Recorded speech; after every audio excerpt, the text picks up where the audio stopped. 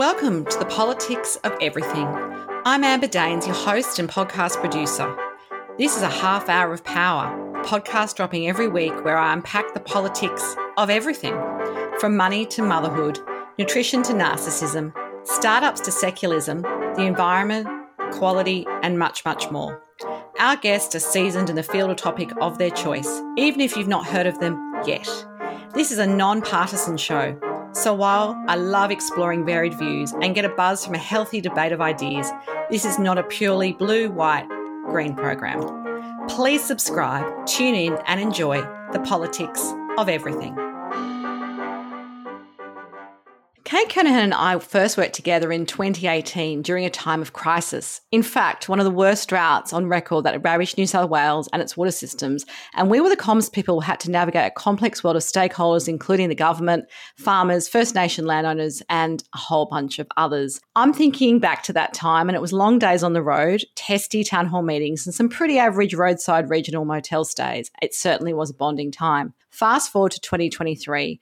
Kate is the founder of Factotum Communications, a business created to inspire meaningful connections primarily within the project infrastructure industry. She has grown this business from a solopreneur to a small company employing a team of 8 in just the past couple of years. And she has a great vision, and that's to attract, develop and share exceptional talent and knowledge. And she credits much of the successful establishment of her business to managing expectations on every front, be that community, stakeholder, media, government, clients, and importantly, her own staff. At the midway point of executive MBA studies, and we will chat more about that in the show, and on the back of a recent international study tour in Asia and the Middle East, Kate has recently been reflecting on the challenges and opportunities at play in each of those economies.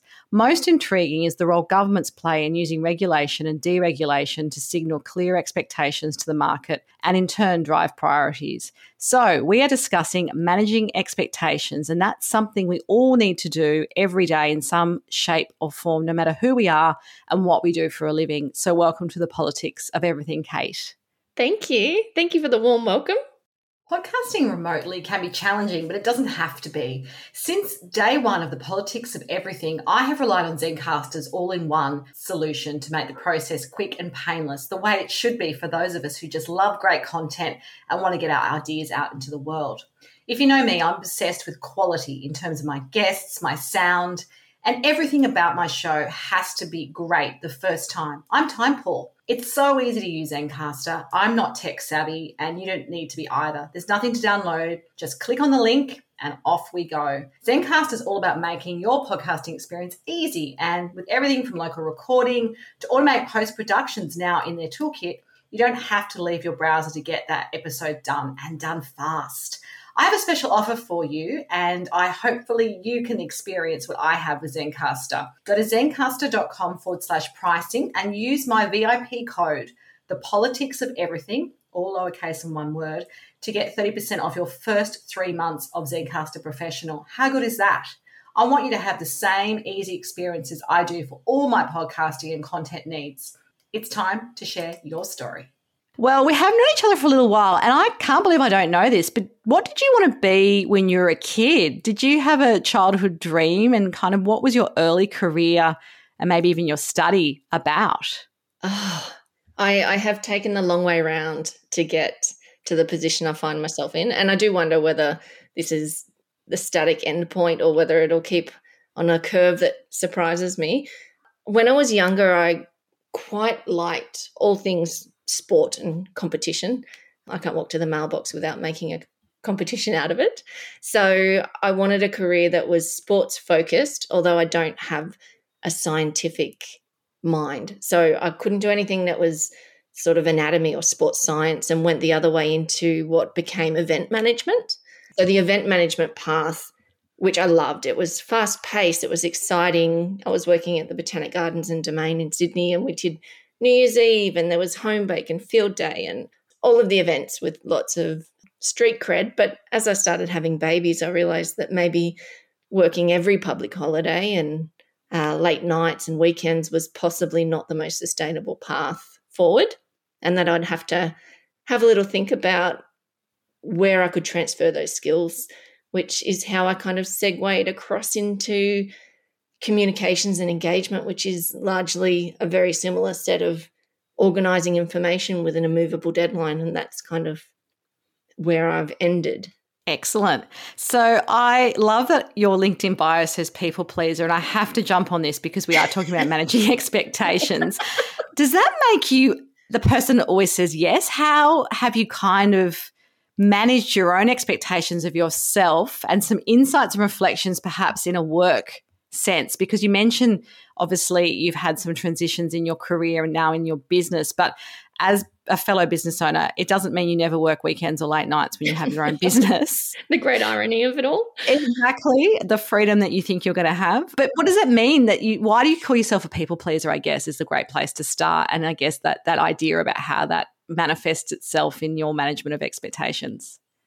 Oh, even that has evolved in that it used to be a badge of honor. I used to pride myself on keeping other people happy, which is a dangerous line to walk. It's now almost a little bit of self-reflection and a warning to myself that tendency is there and it's okay for it to be there, and it has served me fairly well. I just need to manage conditions around it. So managing expectations both inwardly and outwardly. I've found that you can still be a people pleaser as long as you're managing expectations. And is that as simple as saying no to things that perhaps are not priorities?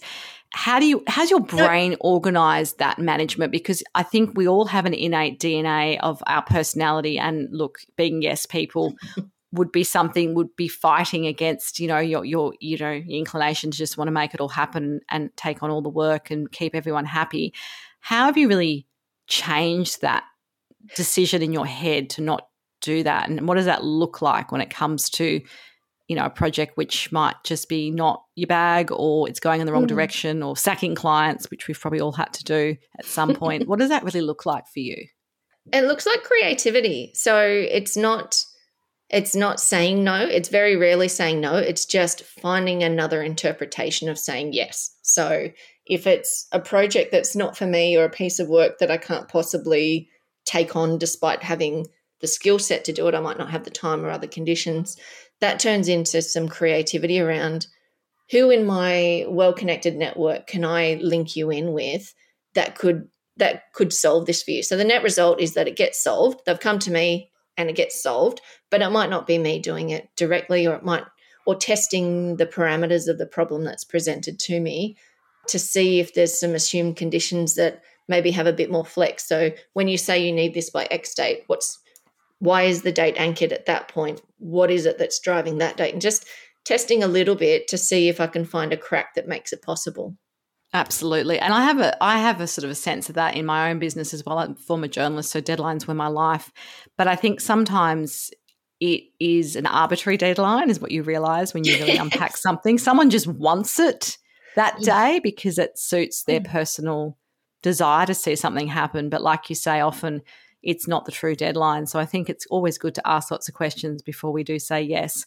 Can you recall a time when managing expectations failed for you, perhaps in business or personally, and what that kind of taught you? Because obviously with every juncture and every kind of, pit stop we have, there's often lessons learned from that, and that might shape some of your thinking today perhaps. I think one of the early missteps or growing pains that I had within my business was that transition from sole trader to a company where the persona was the business instead of my individual Kate personality. So I think I probably failed a little bit in managing expectations where I wasn't clear on the distinction between those two personas, and I didn't conduct myself as an individual in a way that was in keeping with what I wanted for the company. That's something that would be reproducible, sustainable for other people. So that looks like excessive over-servicing, which then sets expectations with clients that if they go to Kate, they'll get around-the-clock service or above and beyond whatever that might be. Whereas if you go to another employee, you actually get a regular high standard of service, but one that probably operates during daylight hours and is a much healthier version of service. So I sort of had to have a bit of a reflection on where did my level of service need to be that was at a professional standard that I was comfortable for my business, that I would like to see reflected by other people within the business, just so that client expectations and staff expectations could all find a happy meeting point. I think service-based businesses in a 24/7 on the clock kind of environment make it very hard to do that. So, if you have a shop front and it's closed at 5 o'clock, the cupcake shop is shut, and we all know that. But I think because we've got smartphones and we're always contactable, it's a necessary but evil kind of thing that happens, I think, in our communication style. Do you think being a service-based business means that balance is going to always be a bit harder to create that space, particularly when we're talking deadlines, capacity? Sometimes I'm guilty of, I have a rule that I don't take my smartphone into my bedroom, for example. I turn it off and leave it downstairs charging. However, if you do reply to an email at 8 o'clock at night, it might feel like it's off your plate, but in some ways it opens up a can of worms. Same if you do that on holidays. So how have you kind of regulated yourself? Because I think it's all good and well to have the principle, but I personally struggle with the execution of that sometimes, particularly with new clients who don't yet know and love what I do. Yeah, and I think it's the new clients that I'm probably more disciplined with. I see new clients as an opportunity to be really clear with expectations. I've got no use for burnt out staff, and I'm no use to anyone as a burnt out staff member. So I've got to kind of look at that bucket of energy, goodwill, and say, we're definitely able to be responsive in a true emergency, but not everything's an emergency. I'm working on the execution, trying to use things like most of us. I think it's hard delivery. Sometimes. I know. Yeah, I'm working on the execution of it. The way that my life happens to work on a personal level is that I do get a bit of spare time in the evenings, but that's not necessarily modelling that I want anyone to read into. So yeah, it's hard. And also if you've got staff and you're saying, look, that's cool, you just leave that till, when we catch up in the next whip or whatever, but then you're sort of doing something a little bit different, that's probably hard too, I suppose, because they might feel that unspoken pressure to be a little bit more on as well. That's true. But I do speak to it really regularly. I'm hyper aware of it, and I'm really clear and obvious when I'm doing personal things during the day, just so that people can see that that's the balance. I'm doing kid things in the middle of the day. I might catch up a little bit later. And people can see that flexibility rolls, and building that picture of flexibility, I'm hoping is giving everybody the social license to behave in that same way for themselves. I've got staff that like to get up with the birds in the morning. I've got other staff that I do not contact before 9 o'clock. And I want people to be able to arrange their lives. And it's not just kids, it's pets, it's aging parents, it's personal hobbies. There's got to be room for all of those things. So it's not for me to say you must work 9 to 5 so you don't burn out. It's work when it suits you to work, and we can go from there. How do you lead your team then to manage themselves? You've just given a great example then of, I guess modelling that flexibility and that fact that, there's no walk of shame to go, I'm going to the kids' athletics carnival for a couple hours and, probably be hard to catch or do meetings. But to manage themselves better and I guess still bring their own flavour to your business that you've created, so it's not sort of, well, this is how Kate likes it done, we're all going to, work in this way. How has that sort of evolved as your business has grown? Lots of challenging assumptions. We have a pretty healthy challenge culture, and the question will come quite frequently, are we doing that because we've always done it that way or because others do it that way, or is there a reason why you need it to be at this time? Do we meet at this period of the week for our weekly catch-up because it suits everybody, or do we need to be meeting? Just that continual challenge of the base assumptions that we're operating from is probably how we keep. And we're the staff base that we have, I'm incredibly lucky to have a really curious set of people working in my business. Lots of studying and lots of extracurricular hobbies. And the team are really interested in each other. We have all sorts of social chats that, what's happening in royal watching these days, or, what are the pets up to? What are you reading? We've got a whole podcast reading list that we share amongst ourselves. So I think keeping a genuine interest in each other is probably how we manage to keep that personal flavour coming into the business, and not having one dominated sort of rigid culture that washes over. Yeah. And I think in some ways it's probably been slightly advantageous that you did start your business just before COVID, even though at the time it probably was a little bit of a confronting thing to do, because flexibility and, hybrid working is so normalized that, organizations that have been around for 50 years have to do it now, and they would never have done that in 2019. And working from home was seen as like this weird privilege that you sometimes got to do, but people just assumed you were not working very hard at your day at home. So I think in some ways you've allowed, you've timed that well, because I think that creativity is because that's what the world is now all expecting as well. Yeah, and I think that letting it evolve and not trying to force it has been a pretty big part of that. And we're lucky that the nature of the business that we do lends itself to remote working. I do think, I'm watching with great interest as the world shakes out of that and struggles against the come back into the office. Why are we coming back into the office? It does have pros and cons. I'm watching from the sidelines to see how that shakes out. And particularly in Dubai, recently I was looking at a newly built smart city that in a few places in Dubai, they're building residential mixed in with commercial allotments so that people can live and work within the same sort of precinct. So the commute's cut out. They have an office space that gives them separation from their home, but it's within the same kind of vicinity. It's a really interesting take to see how it plays out. So like a mini kind of city that's commutable sort of thing. Is that sort of like a village kind of concept? Is that kind of what literally it'll be an an apartment building next to an office building, next to a library, next to a sports field, next to another commercial building. Just they've got the space, they've got the money, they've got the innovation to just try it out, see how it goes. They've got nothing but free space and dollars to see what comes of it. Absolutely. So we did mention in the introduction you are halfway through your executive MBA. We both started our studies at a similar time, and it's a little bit nuts sometimes. But I imagine it's allowed you to think in a different way, but also maybe managing expectations from yourself and how you work with more agility and creativity, which we've talked about a little bit. Has it, besides the knowledge that you get and the connections you get, what else has it allowed you to do when it comes to managing expectations? Because it is another thing you have to factor into your week, but also in yourself, how do you triage the priority of this executive MBA? If you asked me that at the start of the EMBA, I had such an idealistic approach. I was going to take Fridays off and arrange my week so that I had no client-facing activities. I was going to spend a whole day a week dedicated to my studies, and the whole world was going to leave me alone to do that. And we laughed and laughed. These days it's more the EMBA fits in around where it fits in. You might have a client ask you to write a strategy or something, and you just have to fit it in within the week wherever it fits. So the black and white structure that I had hoped for hasn't eventuated and probably doesn't need to have.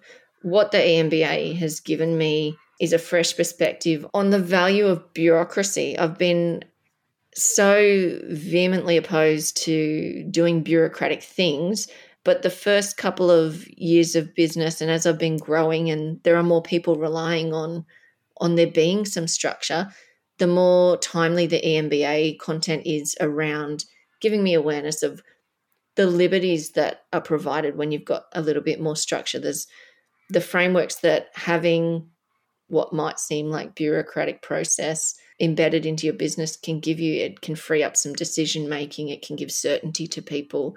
So it's helped me find a middle ground between pretty free and loose and having some professional discipline, I guess. Absolutely. Changing tack a little bit, what's the best advice you were ever given and why?